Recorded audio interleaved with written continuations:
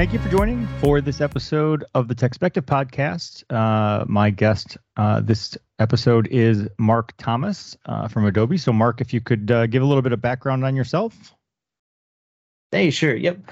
So my name is Mark Thomas. I am currently a senior threat hunter here at Adobe, and it's between me and myself and my coworker Sandeep, who have kind of stood up the function here at Adobe.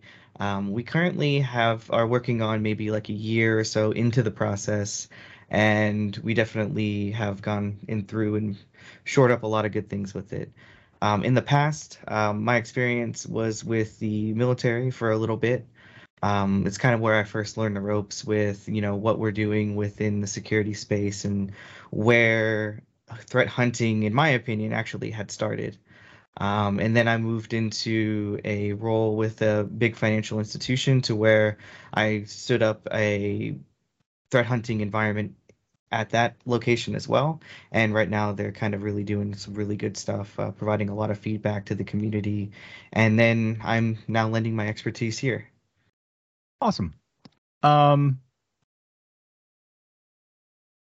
Yeah, in working in cybersecurity and covering technology and cybersecurity, I have heard the term come up. I'm familiar with the term and the idea of threat hunting, but I'm not sure that everybody is. I feel like it's a somewhat newer concept in the realm of cybersecurity. So for anyone who might not be familiar, why don't we start with just a brief overview of sort of what is threat hunting? Sure. Yep. And that's a thing too. Like there could be multiple interpretations or multiple definitions that may be kind of floating around there, but the ones that we kind of use here and the ones that I'm familiar with standing up is basically around the definition of threat hunting is basically the proactive effort for searching for signs of malicious activity inside the IT infrastructure, both current and historical, that may have evaded security defenses. So by this definition, our main goal as a team is to reduce the dwell time of major incidents within the organization. Okay. How would you, like in your opinion, like how is that related to or overlap with detection and response in general? Like, if I have, EDR, XDR, MDR, whatever, that function is basically saying, hey, let's assume that we're breached. Let's look at this from the perspective of there's probably something in here, and let's look for the indicators of compromise, indicators of behavior, whatever it is that we're looking for to try and identify that there is an active threat in the environment. You got it. Yeah, that's definitely what we kind of live on. And the role play within between those two organizations is detections basically give you a key indicator, like a highlight. Hey, we've identified from past experiences and from the market as a whole that whenever you see this one thing, it is bad and you need to investigate it. And so triage teams will pick it up, validate that it was an actual indicator of compromise, and then spin up an IR from that point on. But one of the things that I like to kind of mention along those notes is you don't know what you don't know. So if there's nobody going out and looking at the intel feeds, if nobody's going out and identifying these new emerging tactics and techniques, and then testing those techniques to see if you're seeing any of it or if you've been affected by any of those, or if those have been, utilized in the environment and what else they have done after the fact. It's within nobody's scope to kind of take that historical approach and take those proactive measures to actually look at something that you haven't been alerted to. And that's where the hunt team kind of fits in. Okay. Yeah, and that's I think sort of my my understanding of it sort of is that there is definitely an overlap of threat hunting, detection and response. That like conceptually, they're sort of trying to accomplish the same thing, but I feel like that like you kind of just described, detection and response in some ways it depends on the solution, but in some ways is still sort of tied to the legacy antivirus concept of we're looking for known indicators of compromise, we're looking for known things, and we're detecting them, as opposed to, I feel like threat hunting is more proactive than that. Is more, I'm not necessarily waiting to I'm not necessarily only looking for things that I know exist, like you just talked about. You don't know what you don't know. I'm actively looking at activities and behaviors to try and determine if there's suspicious things going on that I don't know about. Absolutely. Yep. And you're right. The techniques that we employ are very similar. And it's, the skill sets that we kind of look for to have new members be on the team. And essentially what it boils down to is the kickoff points are different.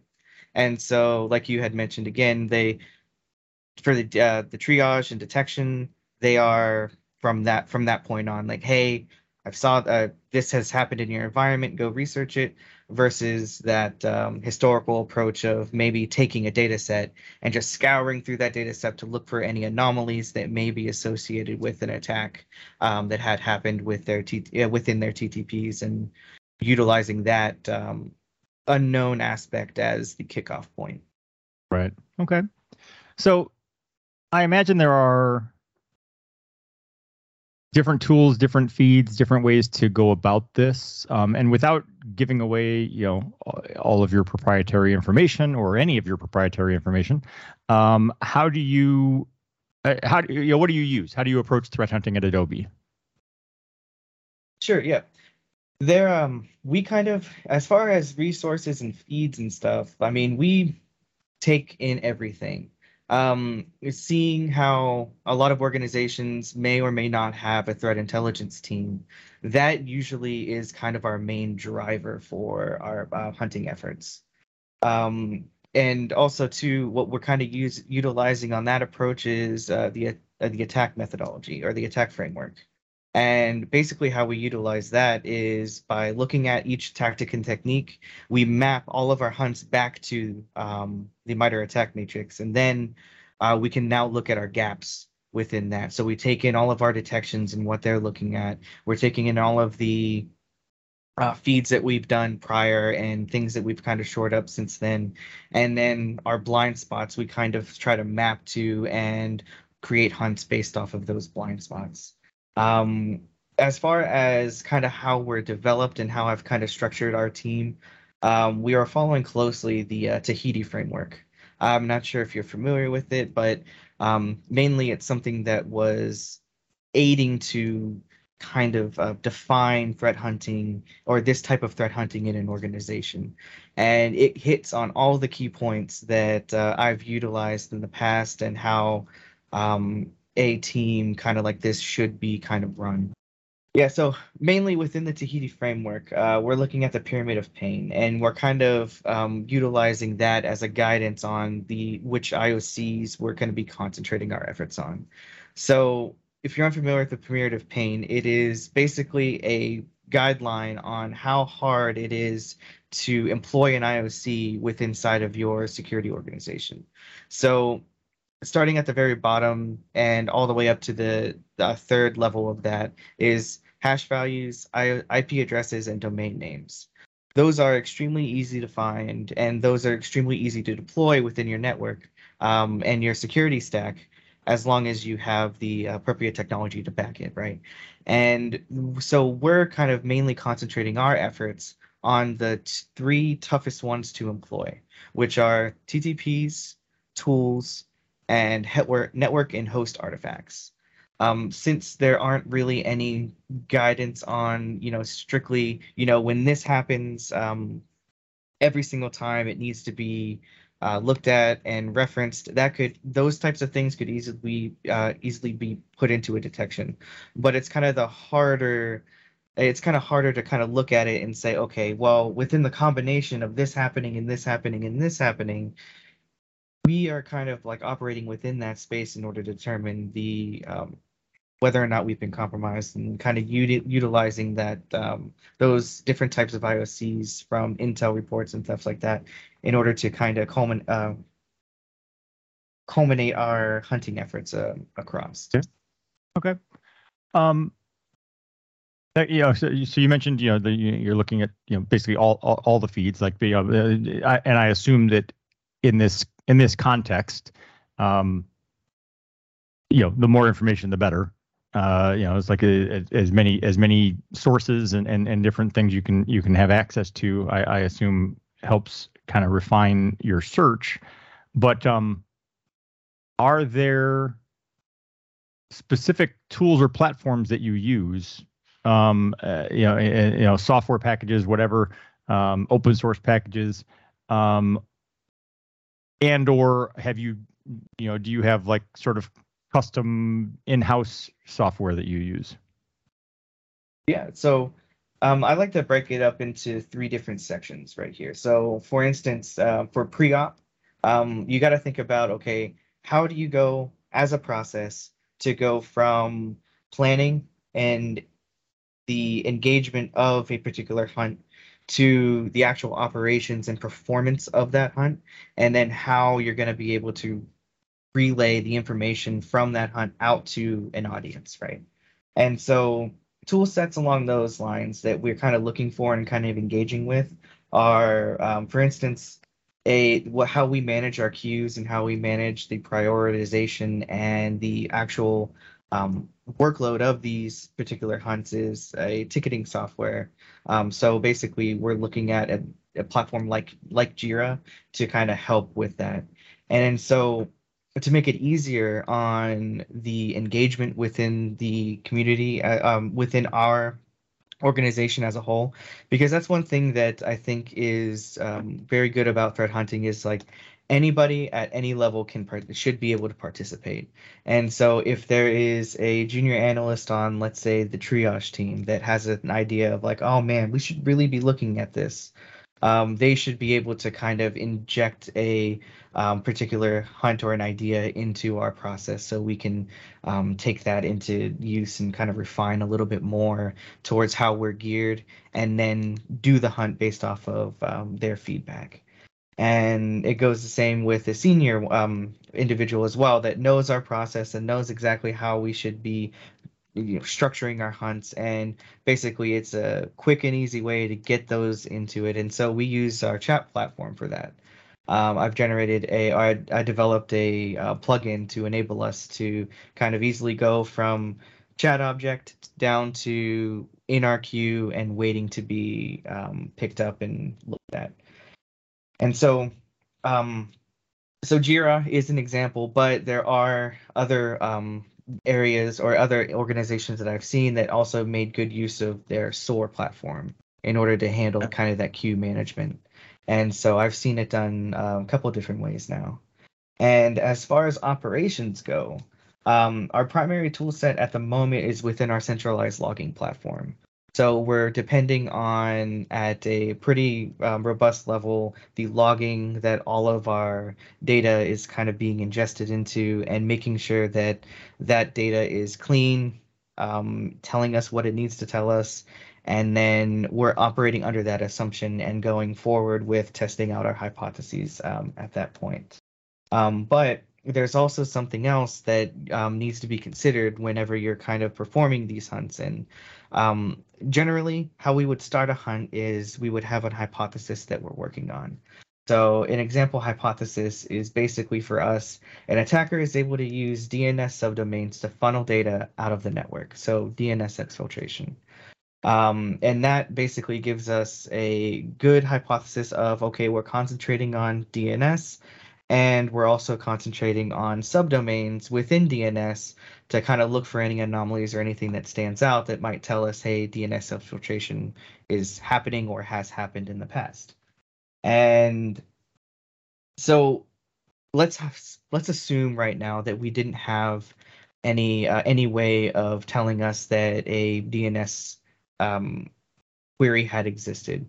And so there's multiple ways to kind of skin this. And you can go at you can go as host level artifacts. You can go to the DNS logging in itself.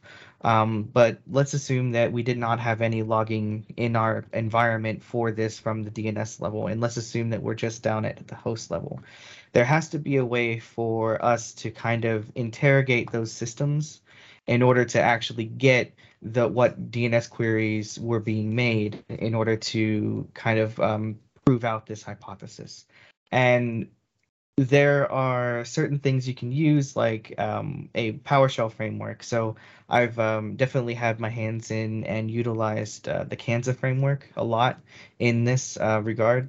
And the contributions that have been made recently have been kind of like worked wonders for scale, because at the like being having a system in order to go and interrogate a box is relatively easy. You should have a EDR platform that could provide you with that. You could log into a single box and do some interrogation that way. But doing it at scale is the hardest part to kind of figure out. And that right there is kind of what we're working towards at the moment, since we are we use a variety of different platforms and a variety of different OSs. We can't really rely on just like PowerShell, for instance, because um, inside of the organization, it's kind of a gamble on if it's configured and installed correctly. So what we wanted to do is basically bolster our operations tactics around the EDR platform and basically scaling that up. Because once you scale it up, you can query and ask everybody the same question, and now you can rack and stack and do advanced analytics on that data to bubble up the anomalies or bubble up the significant indicators that you might be looking for. Okay.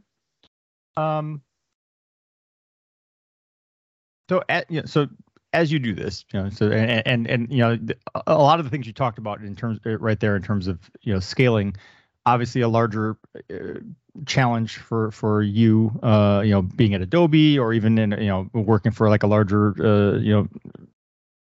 company in the past. It's a different environment, a different challenge than at a smaller organization. So obviously scaling is very important for you. And earlier, when we were talking about tools, you mentioned Jira, and being able to ticket these things out. So that actually, those two things kind of tie in to segue into my next question, which was, as you do this, sort of like, what is the output to Adobe from your team? Like what are you generating? Who are you giving it to? And what do you expect them to do with that information? Sure. At the end of every hunt, basically what we're doing is providing a couple different reports. Because depending on the audience, they may want to know specific information versus just getting a high level, this is what we've kind of seen with this hunt, right? And so we're calling them an operational report and a main hunt report that is kind of getting disseminated. And basically, with the operational report, what we're looking at is essentially the nitty gritty of what was analyzed through that hunt and the dispositions of of those particular anomalies. Like, were they malicious? Were they not malicious?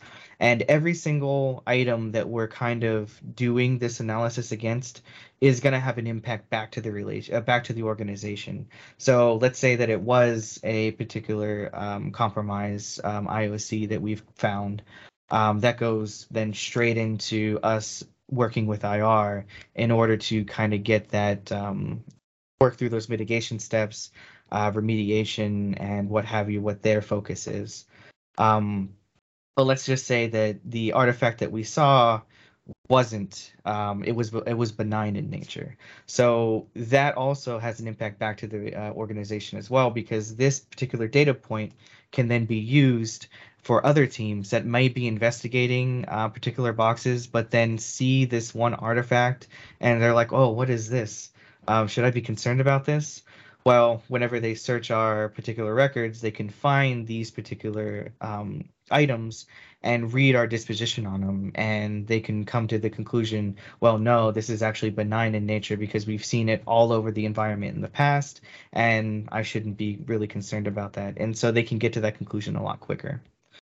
And so then we have our main report that we are basically hitting on a couple different vectors. And so the first thing is we provide the hypothesis or high level view of what the hunt was based on.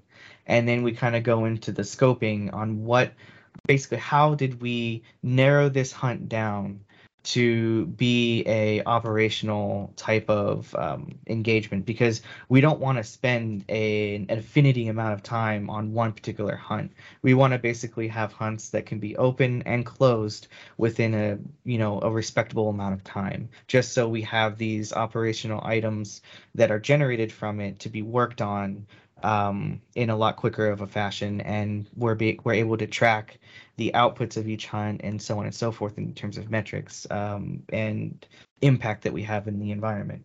And so we like to scope it down for to enhance that particular item. And then we wanted to then say any research that may have been completed that was surrounding this particular hunt. So in generation of the anomalies that would be driven out of this hunt, this is what went into that and why we've done it in a certain way. And then the analysis of those artifacts that are coming as an output of it. So all within these combinations of things lining up perfectly. At the end of the day, what you're really doing is, one, you're really handling the dispositioning of anomalous artifacts, but two, you're also providing baseline information.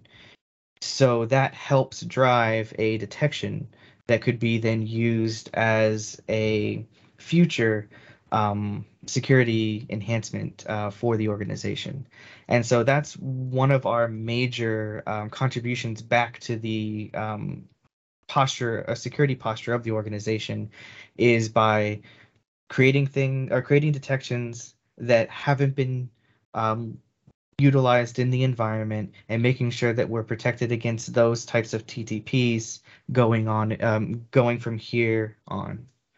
And all of that data goes back to kind of help support this detection and why it's important, and how we're filtering out items from this report, from these, and then they have a platform to kind of step forward into implementing those into the detection platform.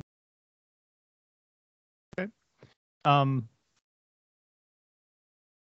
that, so that last part, seems to provide a little bit of a, you have a feedback loop where you're providing information, but you're also kind of using what the output of it to kind of refine what you do moving forward.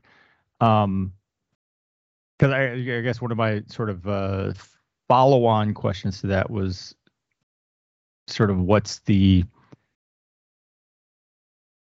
authority is kind of the wrong word, but like, you do threat hunting, you generate the report, it goes out, but ultimately, like,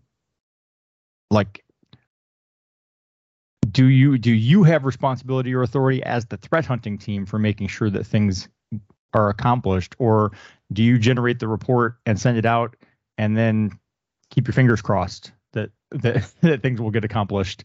I mean, we would like to be, but at the end of the day, it's a team effort, and so we're relying on the expertise and the knowledge of a detection group to be knowledgeable about how they would implement that into their current stack.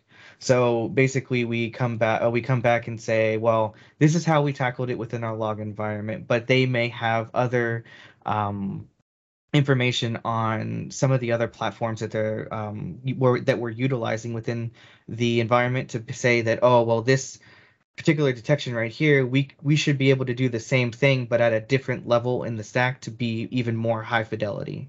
And so what we're kind of doing is just providing in the detections case a level of suggestion that basically says that we've researched this to our fullest extent. We've found that it is generating a lot of positive hits in the environment, and this should be implemented. And it's basically up to them to kind of get that into place.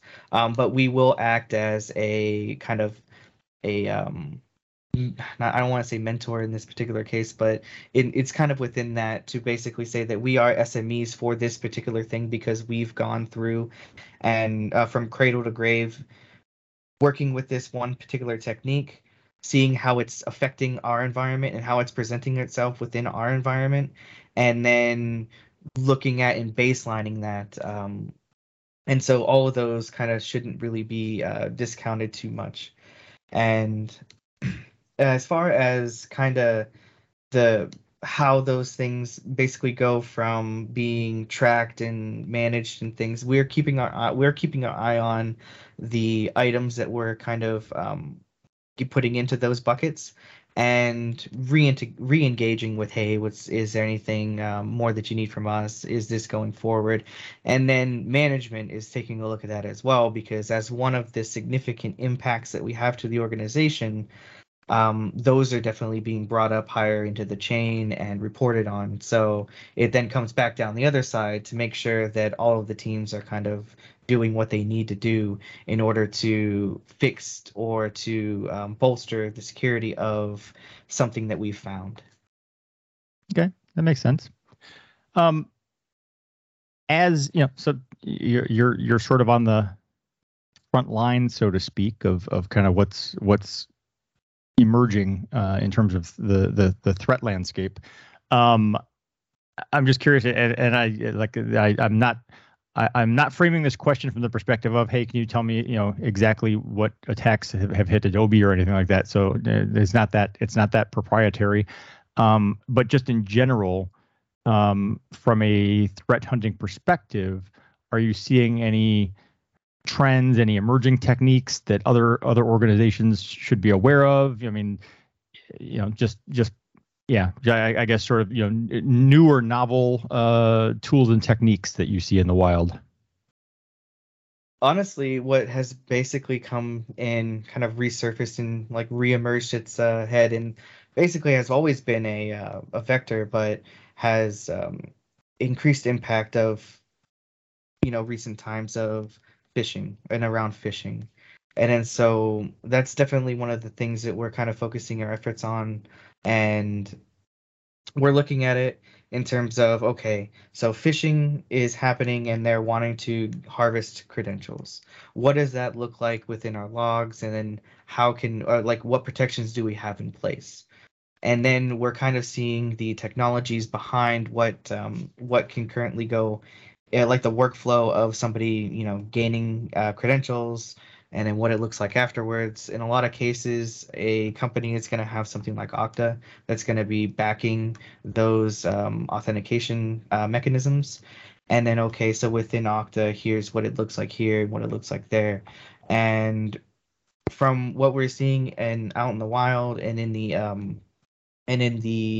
threat intel space, that they're actually able to sidestep or man in the middle some Okta authentication. So for going forward, for an organization that could be looking at making sure that they're protected against this, is definitely making sure that you're looking at your Okta logs to figure out where everybody's coming from and how the authentication is taking place. And definitely, that's one of the biggest things, because like we've seen in other previous breaches in the near past from other organizations, that's kind of how they were hit with credential reuse and basically getting those credentials harvested and using them for the applications that they've that they're serving and they're offering within their employees to use for business purposes. Okay. So I have seen, more reports of phishing. Obviously, like ransomware is still a huge deal, but I've seen more reports of phishing. It seems to me, and I'm curious what you're seeing from a threat hunting perspective, but it seems to me that traditional phishing still a thing. I mean, you get emails. I mean, actually, I just got a slew of emails over the weekend that were all the sort of I've been getting a number of text messages, which is actually what I was going toward, was that it seems like the threat actors were like, all right, there are spam filters, there are phishing filters on the email servers. Let's go after mobile devices. So I get a lot more like, hey, we saw weird activity on your Amazon account, so we're going to shut it down unless you click this link. And I'm like, yeah, I'm good. But I have been getting a number of emails too, and it's sort of that holiday season related stuff. Because they're all related to retailers in some ways, like, hey, here's a Kohl's gift certificate, or hey, Home Depot wants to blah blah blah, and and they're all obviously phishing attacks, but there's definitely been a surge lately for me. But the short version of my question was just, do you see that transition from like email to other vectors for the phishing? Oh, absolutely. Yeah, there's definitely been a lot of cases that I know of, not within the organization, but like from other places that, you would get those specific ones, and some of them are even targeted. So basically, if you have a company provided phone and phone number, then even not, you would get, targeted email smishing messages that basically is like, well, you've logged into this one box, you have to click this link to approve or deny, and then basically that leads you into a false login page to where they can harvest the credentials that way. That definitely has been going on for a little bit now. And then also too, along the holiday things, like the threat actors are always constantly changing the themes just to be relevant. And so even all the way back into from like 2012, I've seen that kind of poke its head up based off of drive-by attacks, because back then drive-by exploit kits used to be like the big one of the really big things. And so one of the things that I've investigated and found was along the lines of it was Halloween time, and they were basically offering, costumes and stuff they took over the site that was hosting legitimate costumes for sale and stuff like that. And so it was around Halloween time. And so they basically placed their drive-by on a page that was going to be frequented by people coming in looking for their Halloween costumes. And so the malware they were delivering was pretty like, not boilerplate. There was a lot of specifics into that, but they were it's pretty interesting to see that kind of flow within making whatever is relevant to that individual at a particular amount of time to kind of weaponize it against them and to deliver their final payloads or their final actions as a kind of a flow with that. Right. So it's been kind of cool. Yeah, I mean, and there definitely seems to be different levels of. There are always different levels of sophistication depending on, both the threat actor and the intended target. Where there are your standard kind of spray and pray. I'm just going to send out a billion of these and see who clicks, as opposed to more targeted attempts. And within that, there's also the spectrum of how accurate the message or the spoof is. Where like I said, like a lot of these ones that I get for, that say they're from Kohl's or from Amazon or whatever, it's like it's so glaringly obvious that it's not, that I really question. I'm like, who clicked on that? Like who's the victim of this? That is a great question. It's so bad. Like every word is misspelled. The domain is obviously not Amazon.com. Everything about it is wrong. But I have looked into in the past and written about in the past that while at face value it's like, oh, this is obviously just from someone who, English is not their first language, and they messed this all up and they just don't know what they're doing. But a lot of that is intentional. It's designed to weed out people who would know better. Like basically, if I send you something that's filled with typos and is obviously a phishing message, and you still click on it, then the likelihood that I'm going to get you is significantly higher. That is a fair point. I definitely like with those after actions like that. I definitely haven't spent too much time kind of thinking about or working through those, but that is a solid viewpoint. And kind of going back to the smishing as well, it's for an organization, it's extremely hard to kind of be able to detect that as well. So let's say that let's play and go on, like, how would I stand up a hunt around that to kind of like bring that back into our hunting methodologies? Well, one thing that I would want to look for is now all of the transcripts of links that could be contained inside of email messages that would be sent across the fleet. And that right there, it opens up a lot of doors or a lot of gates that you're going to potentially be bashed into. Number one reason why is because of privacy. And a lot of times we are thinking about, okay, this is the problem, we got to fix it. What can we do? And it always has stopped at the point of, well, the devices that we're providing people, we are stating that they could be of limited personal use as well. And therefore, we shouldn't be able to see all of the texts that are being sent to them and vice versa. It's just that whole privacy factor that kind of gets us. And there should be a better way. But unfortunately, with smishing, it's a lot harder of a problem to solve. Yeah, I can see that. Yeah, and like you pointed out, it's like there's the privacy aspect and there's the kind of the decentralization of it's one thing if I just like if you go back a number of years and I say, okay, from a bring your own device perspective, I'm going to let you use your own phone, but we're going to set up the corporate email on account on your phone. Well, in that instance, at least the phishing attack still has to go through the corporate email server. There's still a choke point where the company has an opportunity to do something. But with a smishing attack and where I'm just sending an SMS text message, you don't have that same choke point. I can just text your phone.